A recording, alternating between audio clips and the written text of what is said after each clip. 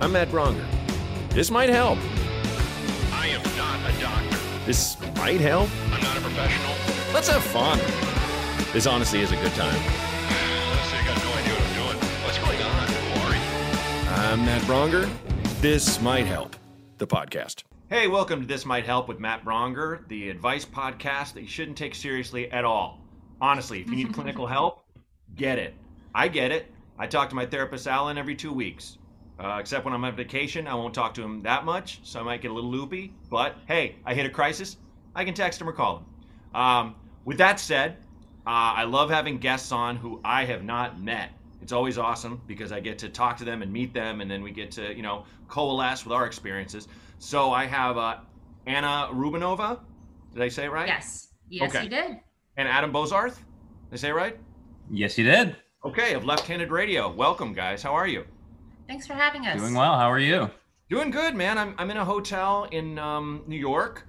So this is how all hotel rooms look in New York. They're about a 8 foot by 8 foot square, plus a bathroom that my wife and I are sharing. And she's here on business, so she has to do a Zoom, and so she had to kick herself out and go downstairs. She's in the business center. Yes. No, she totally is. She totally is. Where are you guys right now? We're in LA, in Chi-Town, where we live, where we have lived for 5 years. Although, last year is. Does last year count? Yeah. I mean, that joke is stale, but also I don't want it to count. I refuse to let it count, and I won't. Yeah, I don't think I've got a birthday in a month, and I think I'm staying 46. I'm not going to go up. I think that's a wash.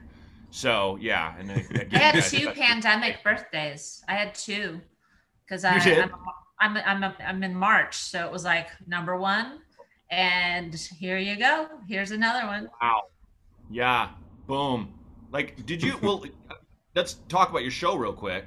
I kind of described it to listeners as like an old timey radio, but satire. But now, is that correct? Because I think old timey radio to me was like watching a movie with your eyes closed. Do you know what I'm saying? Oh, sure. Yeah. Yeah. So how do you pitch it? Let's just say to people. Old timey radio, but satire. But now, that's usually what we say. Right. There's something very similar to that on our website. Yeah. Yeah. Old timey radio, newfangled devices, something to that effect. But you're absolutely right. It's that plus it's whatever we want that week. Oh, cool. Yeah. Okay.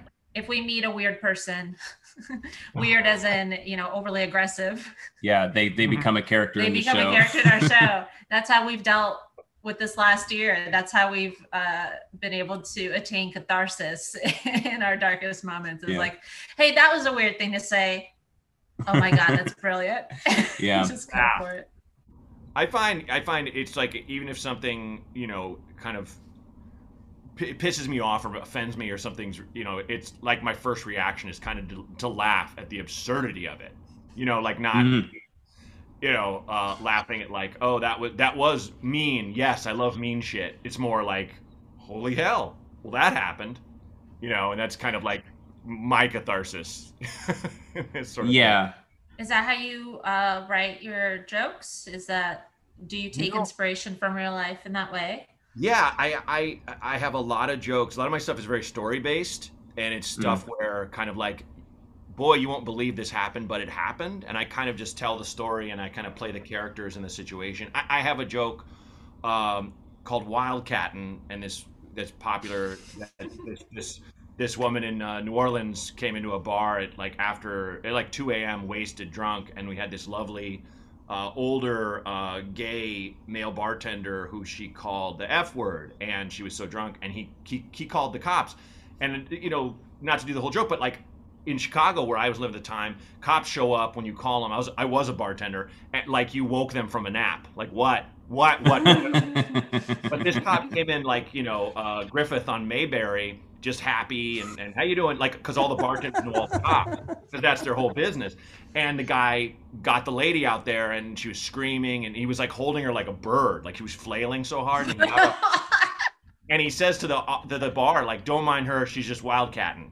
And I was like, wow, what a crazy term for just being insanely drunk. And people are like, oh, my daughter's just wildcatting. My wife, she sure is wildcatting. But it's like the thing that they forget, which I love, is that she said the most horrible thing to this man who just basically, Right. he was like, honey, I'm not serving you. And she's like, oh, well, you're just a fat, you know. And I was like, we're like, it's that moment of like, no. Yeah. And the cop showed, the guy didn't even blink. He just called the cop, and the cop showed up and got her out of there. And it was like, oh my God, that moment turned into magic. But it does strike me as funny that it's like, my daughter's wildcat, and it's like, oh, she's using a gay slur. Like you're discounting the possibility that is the case, and they're saying, dude, Matt, my daughter is a terrible person, and I don't know what to do. Oh my God. My daughter's 11 months old, and it's like, God, what is her first word? Please, nothing like that. You know, but you can't, you know, we don't say anything like that around her, never would, but she might hear some crazy person on the street. With YouTube now and the youth, you never know. I gotta imagine we're not parents, but just there's got to be things that like there's not in any book that you can find, and like I don't know if you have any story like that, like just like, well, that was, no one said that, like absolutely nobody told me this would happen. She's flying, that's not a thing. Like, yeah, for me it's more the like protester anti-cop techniques that she uses, where like, you know, in the 60s, like where protests my parents would go to, you go limp and the cop has to drag you. Like my kid just does that. She throws her body and you're like, come on, stop. Like it, like a weight bag that moves its weight violently around. So you're just like, oh, Jesus.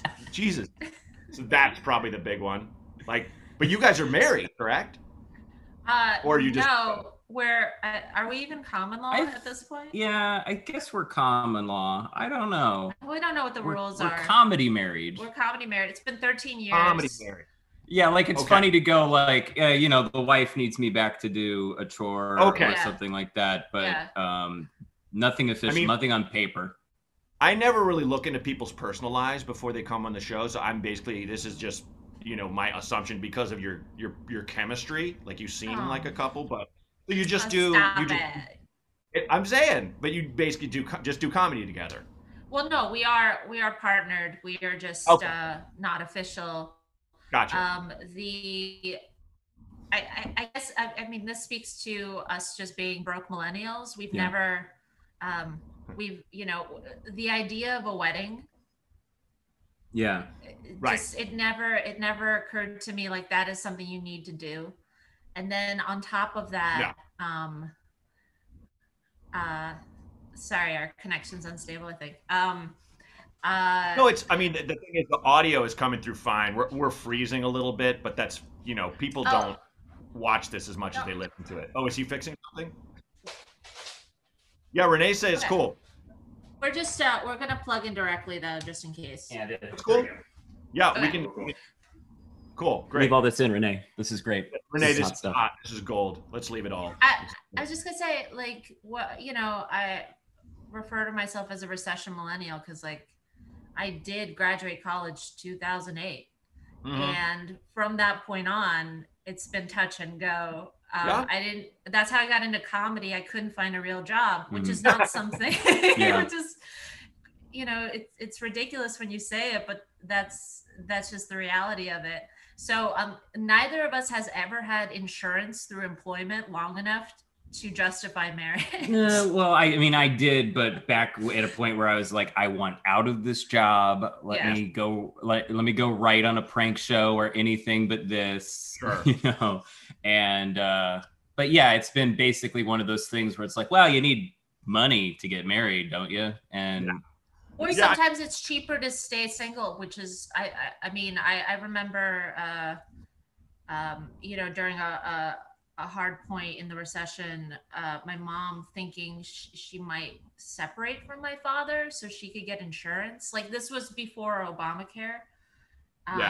And that was that was a possible idea, you know, and she just couldn't take it. She was very like embarrassed by the thought, of course, but like, you know, that's the world we live in. Yeah, it is. I will say, my wife and I got married in a courthouse, and then we threw a party for all our friends the next day, and that's where the money went. That's where we put all the money. We weren't going to do it the church thing or anything like that. Or and our other friends, we flew to San Francisco with them and married in City Hall because it's gorgeous, and it was like San Francisco trip, but it was like other than the hotel and the plane tickets, that was it. So you can get married, and it is like it's good, like a tax benefit. So I'm just putting a lot of pressure on Adam to do the right thing. And no, I mean we were in we drove from New York to Los Angeles to move here 5 years ago, and I feel like when we stopped in Vegas, I floated the idea like we could just then you did it anyway. You did the right thing. I think we maybe got together with the sort of like the idea that like neither of us wanted to get married. Sure. Well, I was also 21. Yeah. I don't know what year. It was ages ago. Beyond kidding, by the way, about the do the right thing. Like I have friends and relatives who aren't married that have kids and are sure. Like it's like there's no should as far as I'm right. That's how punk I was, I guess. Yeah. That's what I wanted. That's what I envisioned. Like 5 children, but unmarried. To stick it to the government. I don't know what. Stick it to the Lord. Whatever, whatever. Yeah. Take whatever that, God. Yeah. Yeah. God, how was the drive from New York? What we lost our minds and drove to Boston about a year ago with a 6-week-old, a little less than a year, obviously, but and just during the pandemic because California and Oregon caught fire, so we couldn't go see my parents, and we went to see hers. But like, was it? I look back on it going, holy shit, I can't believe I did that. I don't regret it, but I'll never do it again. Is that how you guys feel about your trip? I would kill to do it again. Yeah. It was one of those things where I was kind of nervous about it because it was a week or so. We also had to like get here on a deadline because we had meetings. So this is an industry thing that's, and your show is very industry heavy sometimes, we appreciate that. We know we're playing with the big guys here. We know who we're talking to. They're all listening. Yeah. So very randomly through the podcast, we had sold a web series at some point in New York and forgot about it. We had pitched a half-hour pilot to Comedy Central 2 years before moving here. Okay. Nothing happened. We were like, okay, well, certainly something else will. No, it didn't. And so we go, we have to move to LA. We have to get out of New York. There's nothing for us here, right? Let's just go. Let's take the plunge. A lot of people we knew that moved to LA had moved with a job already. And we're like, that's not going to happen. We got to go. We got to take take a risk. And I want to say 2 weeks before we're actually getting on the road here, we've already told our landlord we're leaving. We leased a car. We planned this 2-week drive to see the country. This is our big trip. We're going to see the country. We're gonna take our time. We're gonna take our time. We're gonna live in hotels. We're gonna, we'll see the, what was the Colorado Springs? Oh, we went to Glenwood Springs in Colorado. Yeah, we're gonna spend like 5 days there. See my family in Illinois. We're gonna see his family in Illinois. We're gonna do all this stuff. The guy calls us up and he goes, so we just got signed with CAA, and they looked at all of our IP and they like your thing. We're gonna actually take it out like in 3 weeks. We're going to LA, baby. And we're like, we're already heading there. Like, cool. The 11th, like, no. Yeah, so it was like a bad dad. It was like a dumber cannonball run, Sure. Yeah. We got here in 8 days with a hamster in the back. Yeah, I had a pet hamster at the time, so she made less noise than an 11-month-old human baby would, but we had to hide her. I don't think you have to hide a baby when you go to a hotel. Yeah, and luggage and stuff. You don't have to hide a baby. Sure. One of you would sneak around the back and go up the stairs, kind of thing. 100% yes. Totally. With a cage. I get it. Yeah. mean, and everything fell apart. Every sublet that we had lined up fell to pieces. Yes, of course. One guy was like, "Oh, you could stay in our garage," and then he's like, "Actually, my sister wants it." Or what happened? That always happens. What happened? Oh, I'm so sorry. Can you? I heard no you hear difference. us? You guys are hearing stuff. No, my headphones went out. Oh, okay. Cool. It's okay. We're so sorry, Renee. Keep that in too, Renee. Also, you talking. Keep that. Hot stuff. Let's keep that.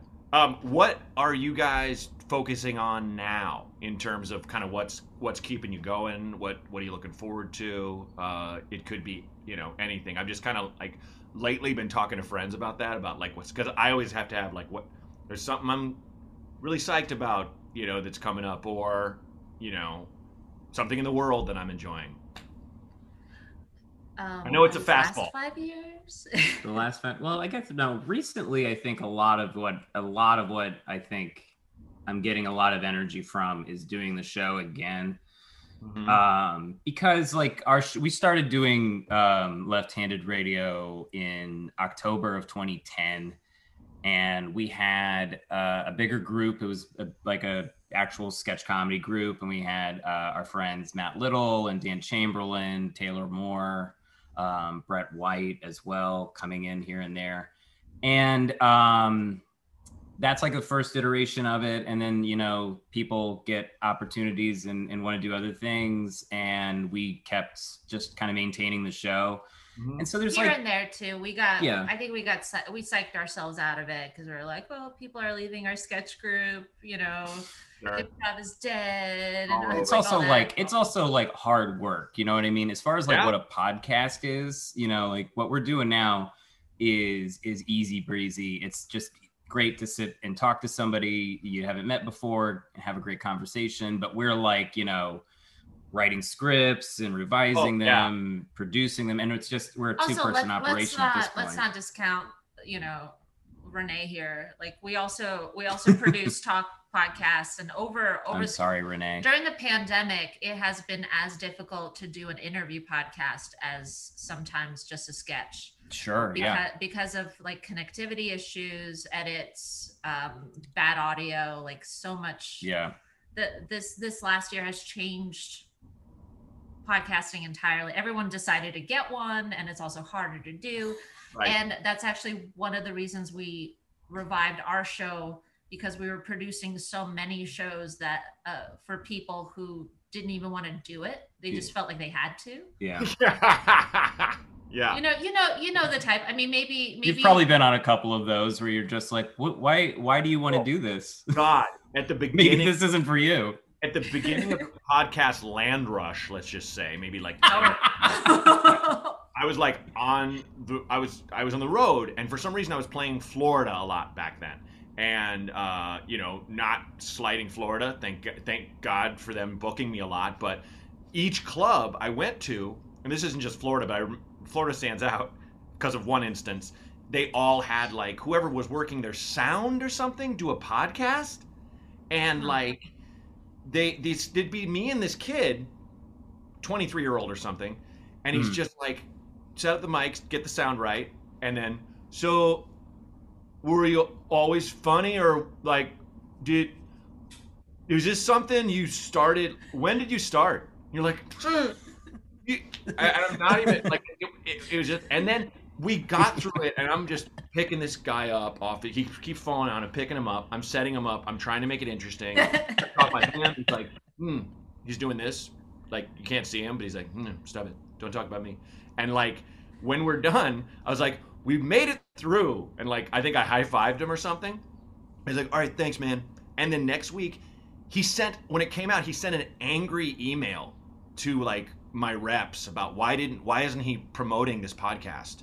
Why isn't he posting the episode? And I'm like, because it's a train wreck. Like I'm doing you guys a favor. It was a terrible idea.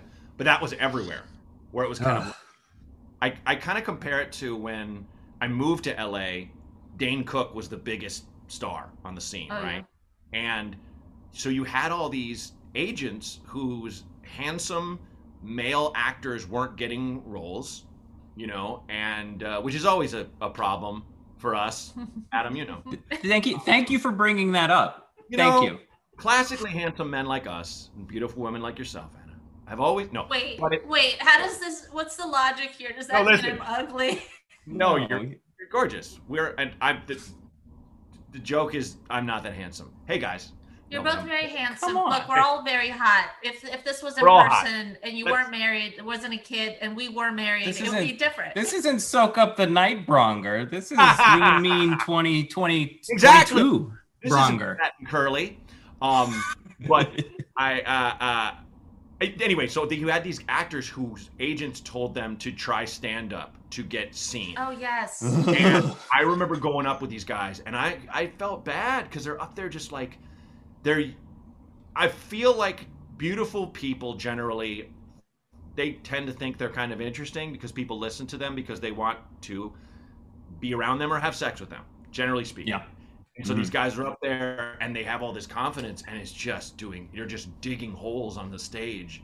And it was brutal. I was just like, why? Stop. Like, don't just hip pocket these guys and go, yeah, work for Dane. Because it's like, people make fun of Dane and stuff, but he is a funny person. So it's like, I get it if you're not a fan and everything. I kind of tend to go, well, let me look at the better side of this and all that. But like, I'm just talking about these guys that were not good. And well, first of all, I don't know what Dane Cook is up to now, but neither do I. We were all huge fans of him when he landed on the scene. I mean, he was a sensation. Like, I think he was the first person to use social media in the most brilliant way. Like, I mean, it was Facebook at the time, or MySpace maybe. But I remember seeing a story where he went into an agent's office and they're like, well, why should I hire you? And he logs into AOL Instant Messenger and there's just thousands of pop-ups immediately of like, hey, Dane, what's going on? He's like, I was probably one of those kids. Yeah, I remember chatting with him on AIM, weirdly. Yeah, but anyway, he was the first one to have a podcast, or excuse me, a website well run. Like, he spent something godly, like $20,000 in mid 2000s or something that went, which is like $75,000 now or something. Where I was just like, what? I remember seeing that figure and being like, I don't think I'll ever have $20,000. Dane Cook and Eugene Merman had the best websites that I. Oh God, the marvelous crooning child, the Eugene Merman. I just remember being like, that is so wonderful. Like, I love that because you're just doing what you think is hilarious and you were not advised at all. Yeah. And that is not an inexpensive animation. Probably like a Flash animation. Yeah. What do you think it is about comedy people? Because I remember hearing that conversation a lot about everybody deriding Dane Cook for getting a website, and everybody, I think also maybe like Jimmy Pardo getting a little bit of crap for starting Never Not Funny before anybody did a podcast or whatever. And it's like, what is it about comedians who are supposed to be tuning into what the truth of life is, but then they, when confronted with change, they go, no, I don't want to do that. I think it's just ego, because we're already driven, performers are driven by our egos, generally speaking, at least partially. And for my generation, it was YouTube stars. And a lot of my peers were furious that these people were being called comedians. But I'm like, we're stand-up comedians. They're YouTube comedians. It's still comedians. It's still people that are funny. Yeah. And a lot of the comedy is done by the editor. So the editors should be famous for making these people have timing, But I just learned to just go, it's not for me if I'm not a fan of it. I mean, some stuff people make, I don't really get it, but I'm like, there are people that don't get me. Every comic who's ever done a late night set has waded through comments of like, are you kidding me? This guy sucks. Even when, you could be killing. I had a guy on MySpace just write me a whole thing when I did the Tonight Show, which I killed. And he wrote me a whole thing about like, you stepped up to the plate with the bases loaded and struck out. How's that feel? The Tonight Show makes comedians, which, it did in the 80s. Not my generation. When there was two shows, It's a nice little trophy for your shelf. But like it never ends. It never ends. I'm so sorry to interrupt you, please. No. My whole point was I was looking at it. He was like a grandpa. I was looking at his pictures, and he's with his grandkids, and it's like, how'd I get so lucky? I'm like, what? Why is this guy hating me so much? It's just like you just gotta, no matter what. But to answer your question, ego. I think it's just ego. Yeah. It's like they don't do the way I like it, so it sucks. But that's always been the case, and that's why I was like, it never ends. Like you think of vaudeville, like those people had to like be gymnasts and have perfect pitch, and you had to sing, you had to dance, you had to take a punch. They had to do synchronized swimming, like And I admire stand-ups, especially the really skilled ones, because I just don't have the confidence to stand on stage and shout my opinions or takes on at people. Not that everyone shout, like, I mean it. How else do you get hurt? I guess I don't even know. But I used to like yell so much that you mentioned "Soak Up the Night." That album is half yelling. And I remember doing a record, playing this friend had a show at a record store, and you just stood on this giant wooden crate above people standing in the aisles of this record store. And it would fill. It was like super alt comedy. And I remember getting through the set, and I'm yelling, and I'm doing okay, but some people are still looking at records. Not a good sign.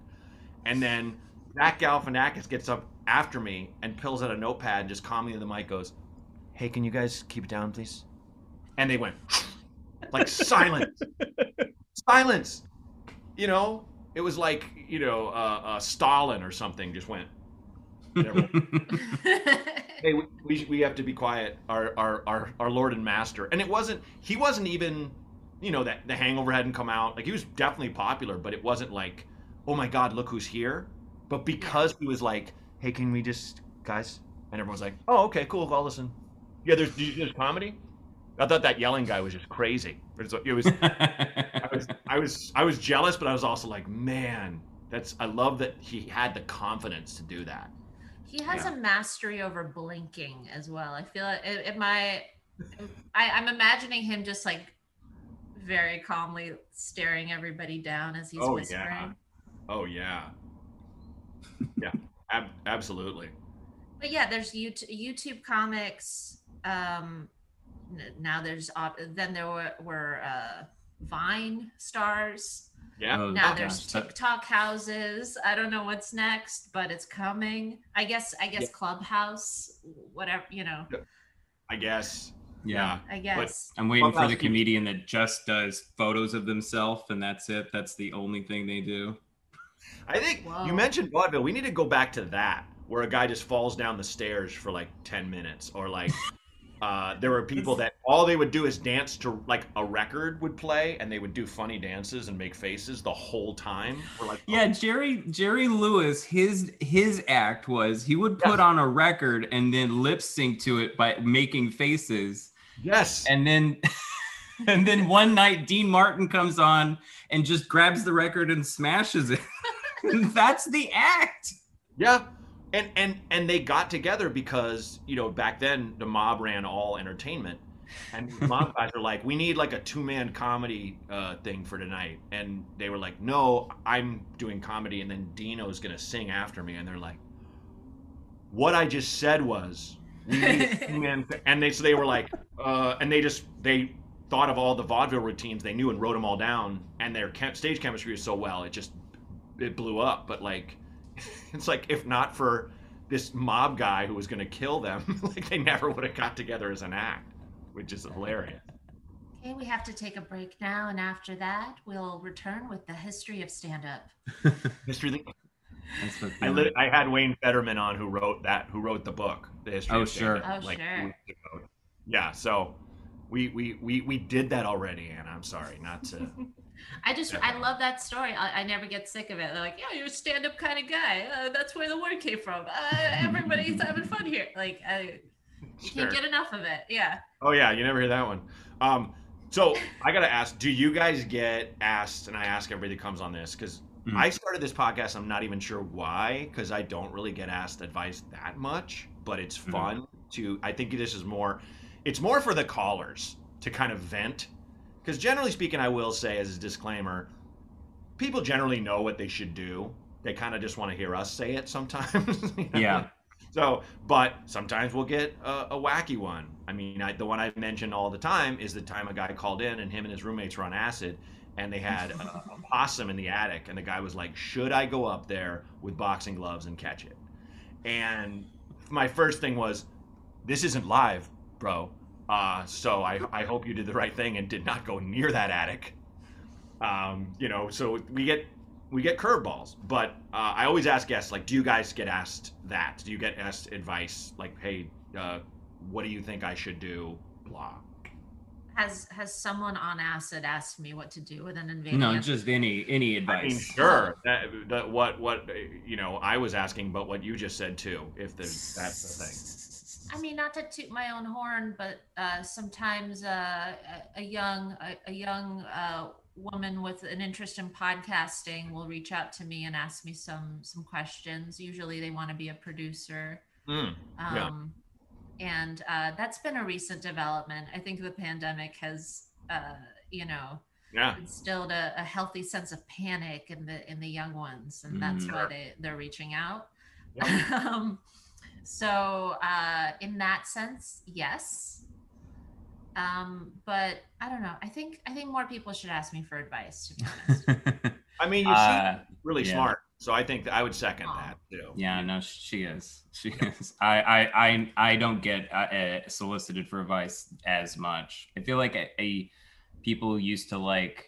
I think people kind of like. I don't know what it is, if it's like my look or general demeanor, but I feel like people will unload their problems or issues at me at a moment's notice. Yep. Like I think I have like, you know, airline clerk face or something like that, where it's just. When people are angry and it's that, and it's like, and you know what? Just like my dad, you're not listening. I'm like, oh, okay. I look at you, and it's maybe your face is part of it, but it's also your demeanor and your voice. You strike me as a progressive school teacher in the 50s. They're in a small town, and there's someone and they're just like, well, I don't know why I can't play with the black kids down the street. And you're like, you know what, Raymond, you can. You sure as hell can. You can. Probably shouldn't tell your father I said this, but like you're that guy. I'm gonna tell you about real life for a second. Like that's how you strike me, which is very cool. We're all in the brotherhood of man, son. There it is. There it is. He said something about brotherhood of man, Dad, and I like boys, and he says that's fine. Yeah, exactly. And then the next week he's in prison for smoking a joint in his own house. For being a communist. Yeah, exactly. Yeah. That commie teacher of yours. You nailed it. I still a socialist. But, okay, well, if I don't listen to the calls ever. Renee listens to them and he picks the goodies. So are you guys ready to hear the first call? Hell yeah. All right. Roll the first call, Renee. Hey, Matt. I need advice on how to discover your passion, I guess. I've been a waiter for years, and, I want to advance my life. I have a lot of hobbies, a lot of things that I love to do. I love comedy. I like to write. I like to paint. I like to build things.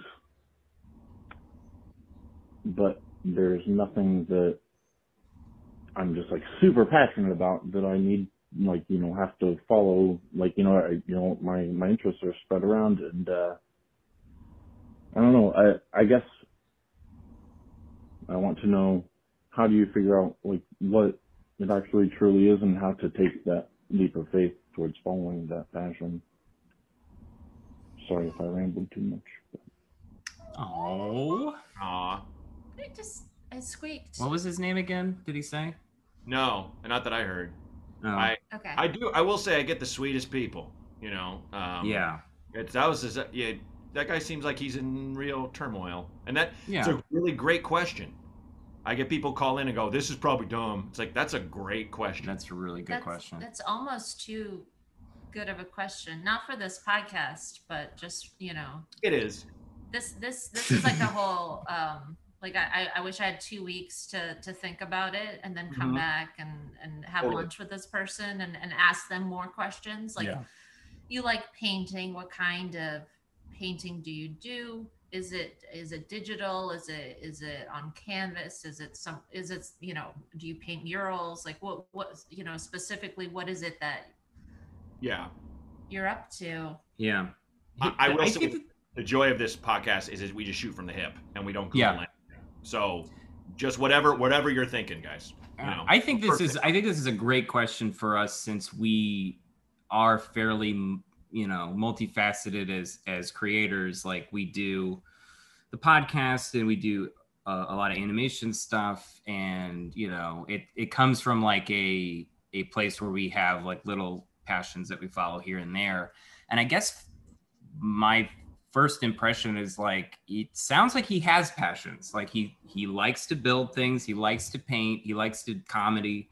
And I understand that, like, it does feel like when you're saying like, I want to follow a passion, it feels like you're saying like, I'm going to go on a path to become the best this or that or whatever.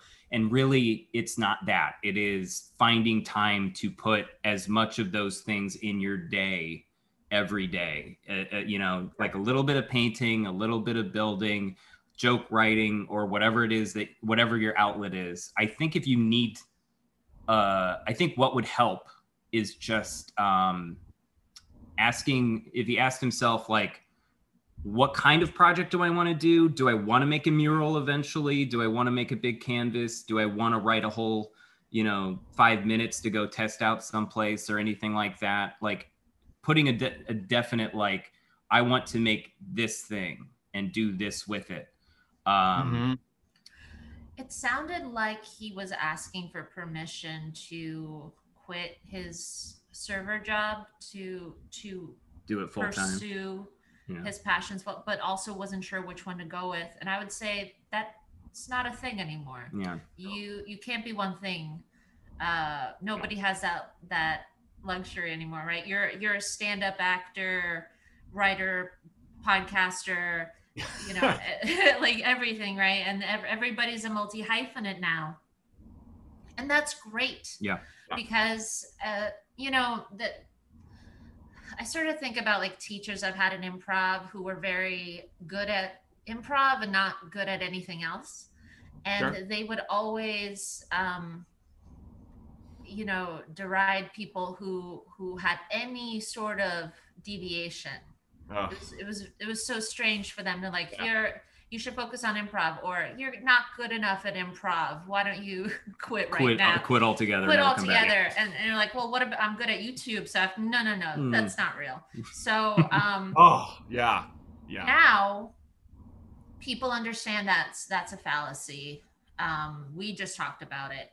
And there's got to be maybe a new art form that you can create and be passionate about. And maybe once you find it and it all locks into place, you'll feel like you can leave your old life. But at the same time, I would also say, you know, everybody needs a financial lifeline. You need a job to support your art, because it is really difficult to make money as an artist. Yeah, don't let that be your barometer. I am phenomenally lucky that I make a living doing stand-up comedy. Phenomenally lucky. And I'm still, I won't say bottom barrel, but it's like I get frustrated by not having done better as long as I've been doing it. But at the same time, I haven't had a day job since I was in 2008. And that's incredible. But to your point, that's really the only thing I make money off of. I do, you know, some of it's residuals from albums, you know, but writing a little, if I sell something, which is rare, acting, even littler. Acting is like a scratch ticket. Hey, I got this dumb role. That's a day to pay, you know, but it's like, that's not any real difference than being a waiter and doing all four of those other things, but making money off being a waiter. It really isn't different. It's still a job you have to show up for every day.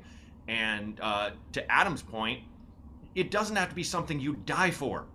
You're thinking passion too strongly. You're thinking it in the dime store novel style. Like, think of it and just say it out loud what you like. I really like to draw. I really like to act, whatever it is.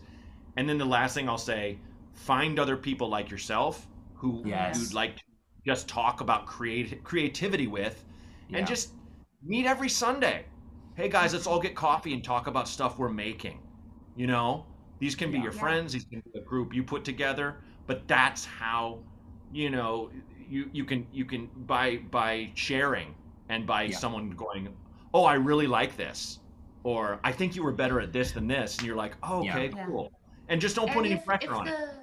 If this specific job is soul crushing, if it is a toxic environment and you just feel stuck in this specific waiting job, that you will need to address first. Totally. You know, you might need to get a job at a different restaurant, and obviously right now with COVID, that entire industry is in shambles. You can't, you know, it's unreliable and dangerous, and you're dealing with people who don't believe in science.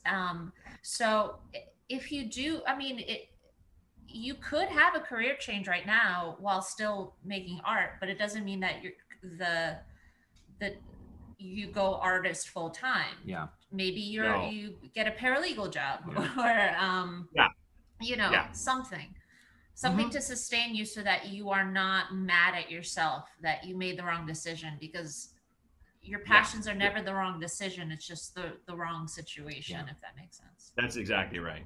So one practical thing we can quickly, a practical thing that helped me is get a paper calendar that you put on your wall, and every day that you do something that you're passionate about, like if you paint or you do whatever it is, just put an X in that day, and then try to keep that streak going. And the more you keep that streak going, and you have also a physical record that you can look at a moment's notice, and you can give yourself credit and feel that build of creative energy, and see, like, I have been doing it this long, I've kept it up, and I am this thing I'm passionate about. I am an artist, I am a comedian, I am a writer, because I've been doing the work.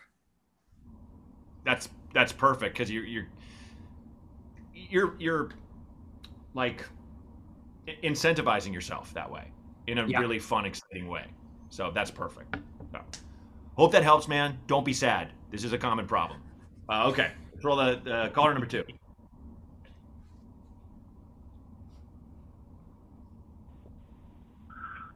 Hi, Matt. This is Ryan from Iowa. My question is, my girlfriend was having trouble with her hair, not doing so well. She colored it, cut it short, still not happy. Super upset about it. I ended up trying to get a haircut and a beard trim also. And she called me insensitive for trying to groom myself during her kind of not having a good time with her image. Was I insensitive, or should I get a haircut? Thank you. Here's the thing. This feels like, and I don't want to accuse Ryan of anything, but it feels like this is not the complete conversation. Feels like a trap. Bingo was his name. I think that, like, there's more than what's going on here. But let's take him at face value. If she's having that issue and you need to just trim your, whole thing up anyway, like, we all need to get groomed, right? So she's getting mad at grooming. That's very weird. Well, how distressed is she in that moment? If she's crying on the floor, and then you start like perfectly quaffing yourself in front of her, saying, like, look, it's easy. Why can't you be me? Why aren't you beautiful like me? Then maybe that's the problem. but I don't know if you have the means, maybe treat her to a color correction. Yeah. Have a person. I mean, I had my guy come to my backyard and cut my hair a couple times. Just paid him extra. Most stylists will do that. It'll cost you a little more, but find, be like, I want to make this right. So find a person, your dream person, and I'll spend a couple $100 to get your hair fixed, whatever you need. I think if she's taking it that hard, and if it doesn't, which I'm with you, Adam, there's something underneath. I think there's something. It's not just the haircut. Haircut is the tip of the iceberg, I think, in terms of some kind of. Yeah, it's their relationship to each other that's confusing to me, because her getting a bad haircut or giving herself a bad haircut, that makes sense. Him needing to get a haircut, that makes sense. Her being mad at him doesn't. So we need more information, but otherwise, either spring for the color correction for her, or you know what, just maybe it's one of those things where like she does have some other issue going on besides what she's saying, and you do need to maybe have a longer conversation to tease out what is actually underneath. I think we've all been in a place where like we've been very unreasonable, and we all say something at the wrong moment about something that you don't actually give a shit about. You're just in pain. And, you need to have a conversation to get to the bottom of it. And it takes a little bit. It could exacerbate the issue if you're just like, let's just go get a haircut. Let's do this or that. I think we're overthinking it. I think he needs to catfish her as a more attractive man. He needs to compliment her. He needs to make her fall in love with that man. And then, she'll feel better about herself. A distraction. And then forever she'll have this story of what could have been. And she'll treasure it always. Take a personal ad out saying, I'm not in love with my wife anymore. I like pina coladas. Getting caught in the rain. You guys, she'll listen. She'll read your ad, and you'll find each other and go, I never knew that you like pina coladas, and you'll be together. So exactly. But catfishing is the way. That's perfect. But it's usually the answer to most problems. Yeah. It really is. It really is. So hope you got the real answer in there, caller, and hope you understand sarcasm. Thanks for calling in. Catfishing. Just fucking do it. All right. So let's hear. Are you ready for our final call? Yes. Sure. We always do exactly three. So roll it. Matt Bronger. All right. So I know your relationship status, with girls, growing up, you weren't necessarily in a lot of relationships. And I can totally confide in that. Like, I can relate. Like, I'm 35 years old. My last girlfriend was 14 years ago. And you know what's kind of sad about that is my last girlfriend was my only girlfriend. And I dated her when I was 18 years old. I was with her for a year. And then, I kind of hung out with a couple girls, but like they weren't official dates. I met one girl, so it was 2 weeks. I dated her for 2 weeks, and then she basically broke it off, and I don't know why. So in other words, I've only had one girlfriend, and that was a long time ago. And now I'm 35, still single, one girlfriend on my list. If I had a girlfriend list, it's one girlfriend. I don't know anyone who keeps a list of girlfriends. Not me, but yeah, so one girlfriend and none since. And honestly, I'm a bachelor. I have my own house, my own mortgage, drinking a lot of beer every night. And I actually enjoy being single, so it kind of reminds me of, sorry, I gotta keep this brief, but, relationship status, I guess, is what the advice would be. What did you do to get your girlfriend, and what kind of girlfriend advice do you have? And whoever your guest is, if this is put on the air. So thank you very much, and peace out. You made it on the air, buddy. I kind of was like surprised when you said you like being single, but I get it. Mm-hmm. There are pluses being single. There is the freedom, but that was, to your question, my problem. Like a lot of people, I was like, I like keeping my options open. Not to say no one's good enough, but kind of like, how do you decide? So to answer your question, I think if you're with someone that you like and you see potential, I think it's very wise if you're interested in having that kind of relationship where someone knows you for your flaws but still loves you, which is the eventual, I would say goal. You kind of have to gamble. I feel like with love and good relationships, it's half, oh, all this stuff is there and it's great, and half, I'm just going to go for it.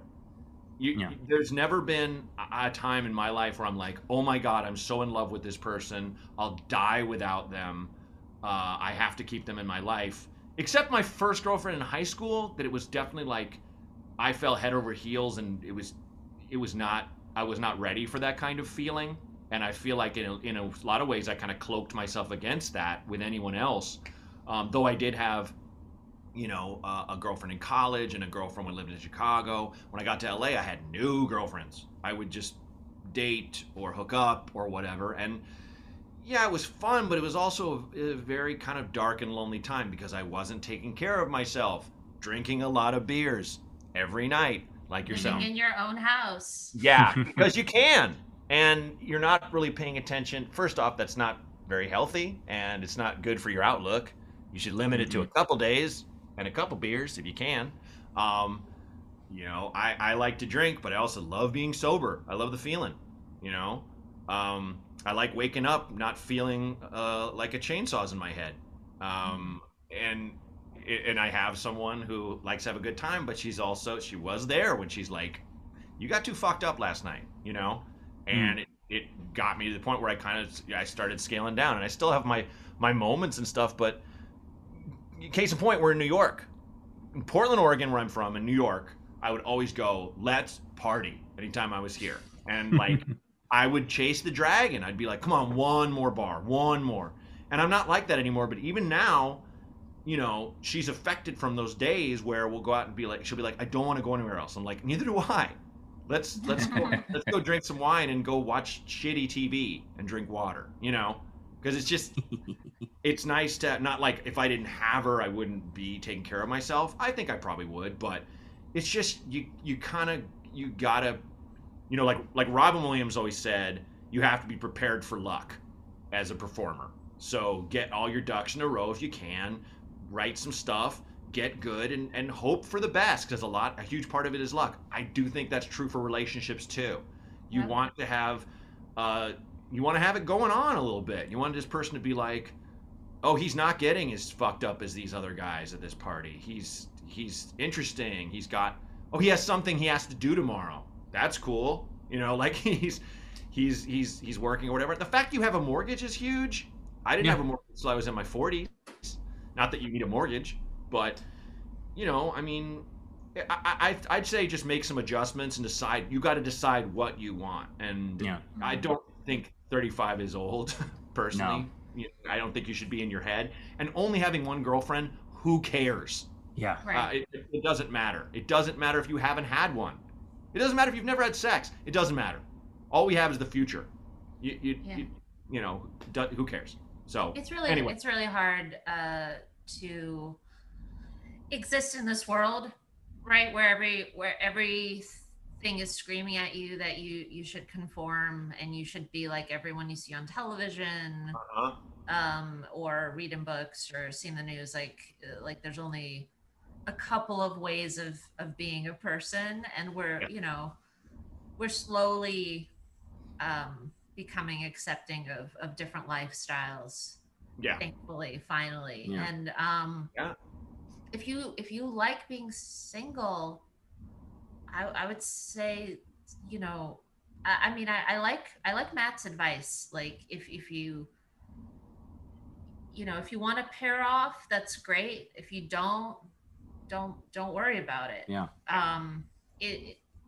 It seems like you are worried about it. So then follow Matt's advice. Yeah. But I'm just gonna say catfish until you find the right lady. Yeah. It works. She suggests it because it works. I'm also like conflicted because my dream, like after I always joke with Adam, it's like if we ever break up or you tragically pass away, I'm just gonna become a single novelist. I'm just gonna be by myself. I'm just gonna write novels all day. I'm gonna sip coffee. I don't even drink coffee, but that in the future I will. Yes. Yeah, I have a friend who she was married, now divorced, really loves being she writes, she does comedy, but loves just renting this apartment and doing kind of whatever she wants and kind of living, I mean she's my age, but living like a 60-year-old, let's just say shut-in socialite in a way. Sure. Wow. Like she'll just be like, I'm writing for this show, but I'm working remotely. I think I'm going to live in Manhattan. I have a place I've rented. It's kind of like that's always been what she wants to do. And I think, she might reach a point where she'll start dating again, I think. But it's kind of like, right now, it's like, there are pluses to just being, a lone gun. I dig being on the road by myself. And after like a couple days, I miss my wife. And now I have this amazing daughter. I'm already kind of preparing myself to just don't drive yourself crazy, don't get too sentimental.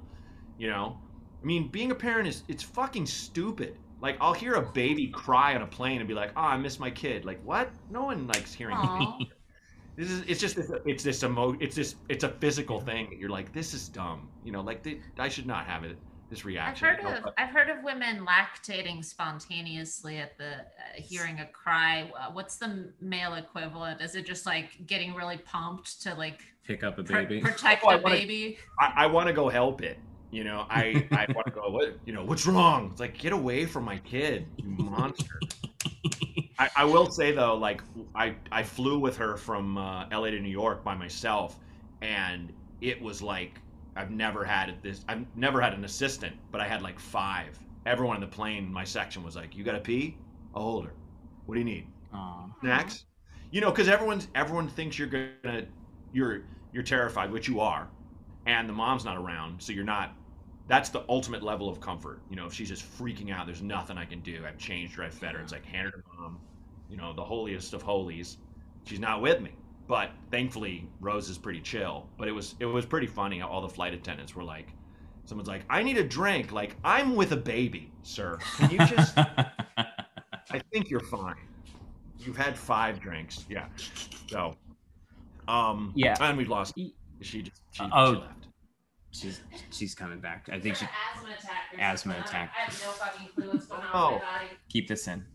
Yeah, well, keep this in, cut this out, whatever you want to do. You want to embarrass me, go for it.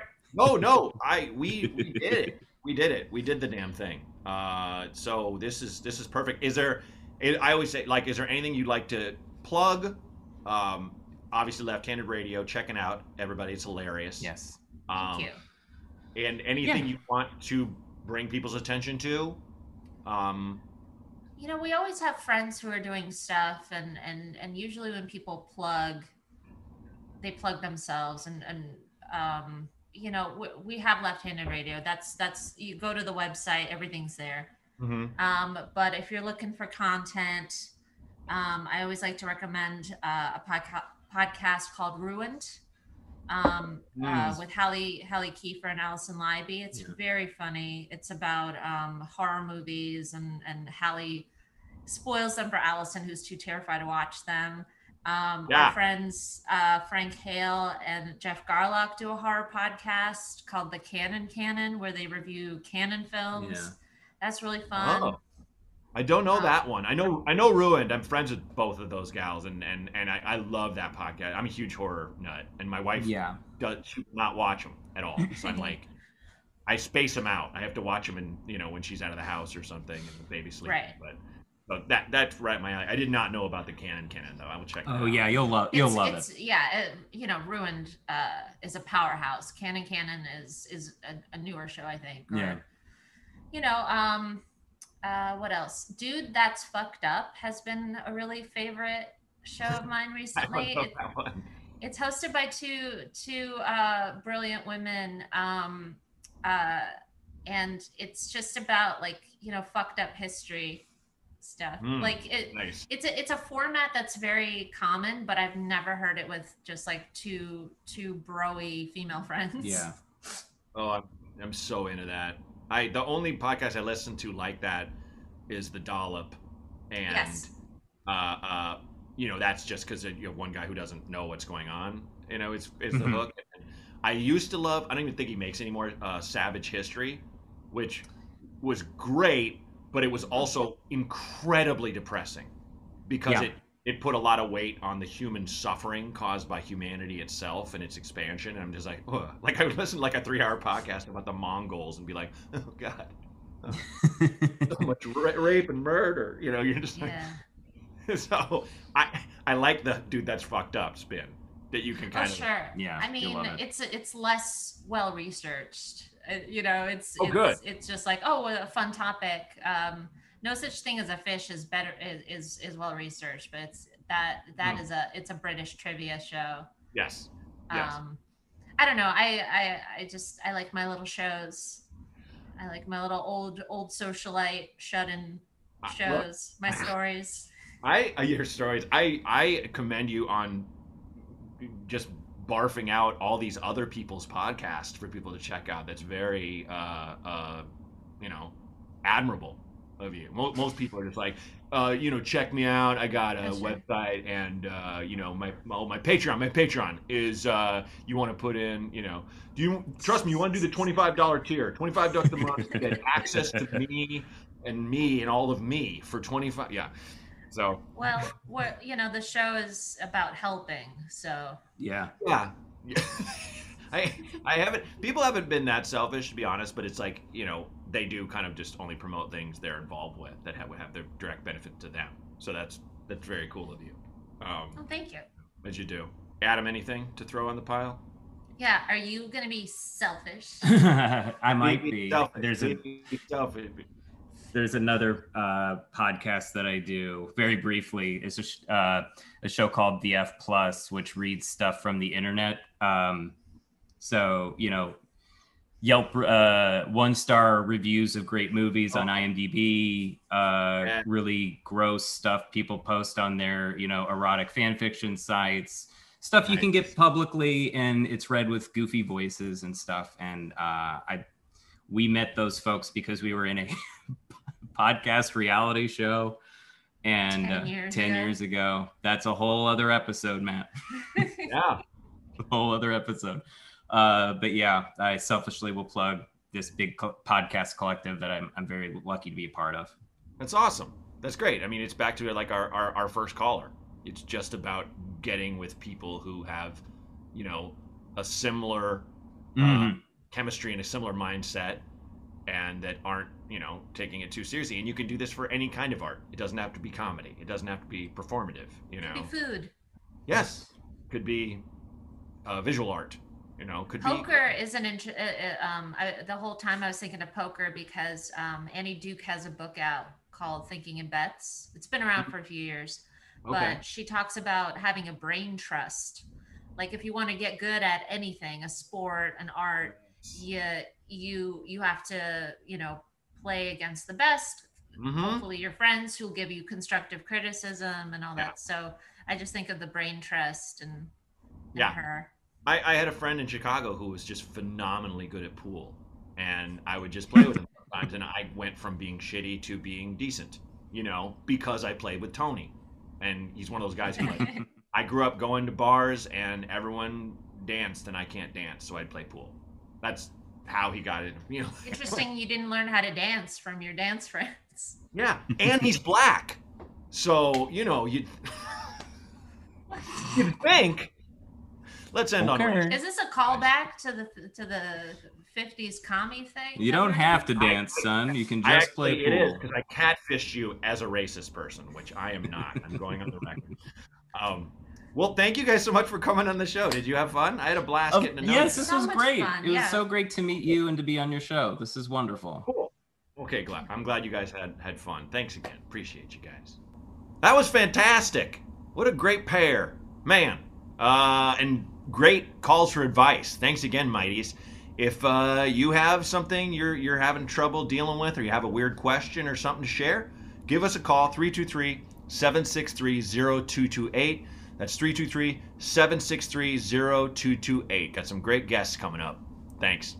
This Might Help with Matt Bronger was created and hosted by me, Matt Bronger. Produced by Outer Circle Media. Executive producers Matt Kleinschmidt and Robert Kelly for the Laugh Button Podcasts.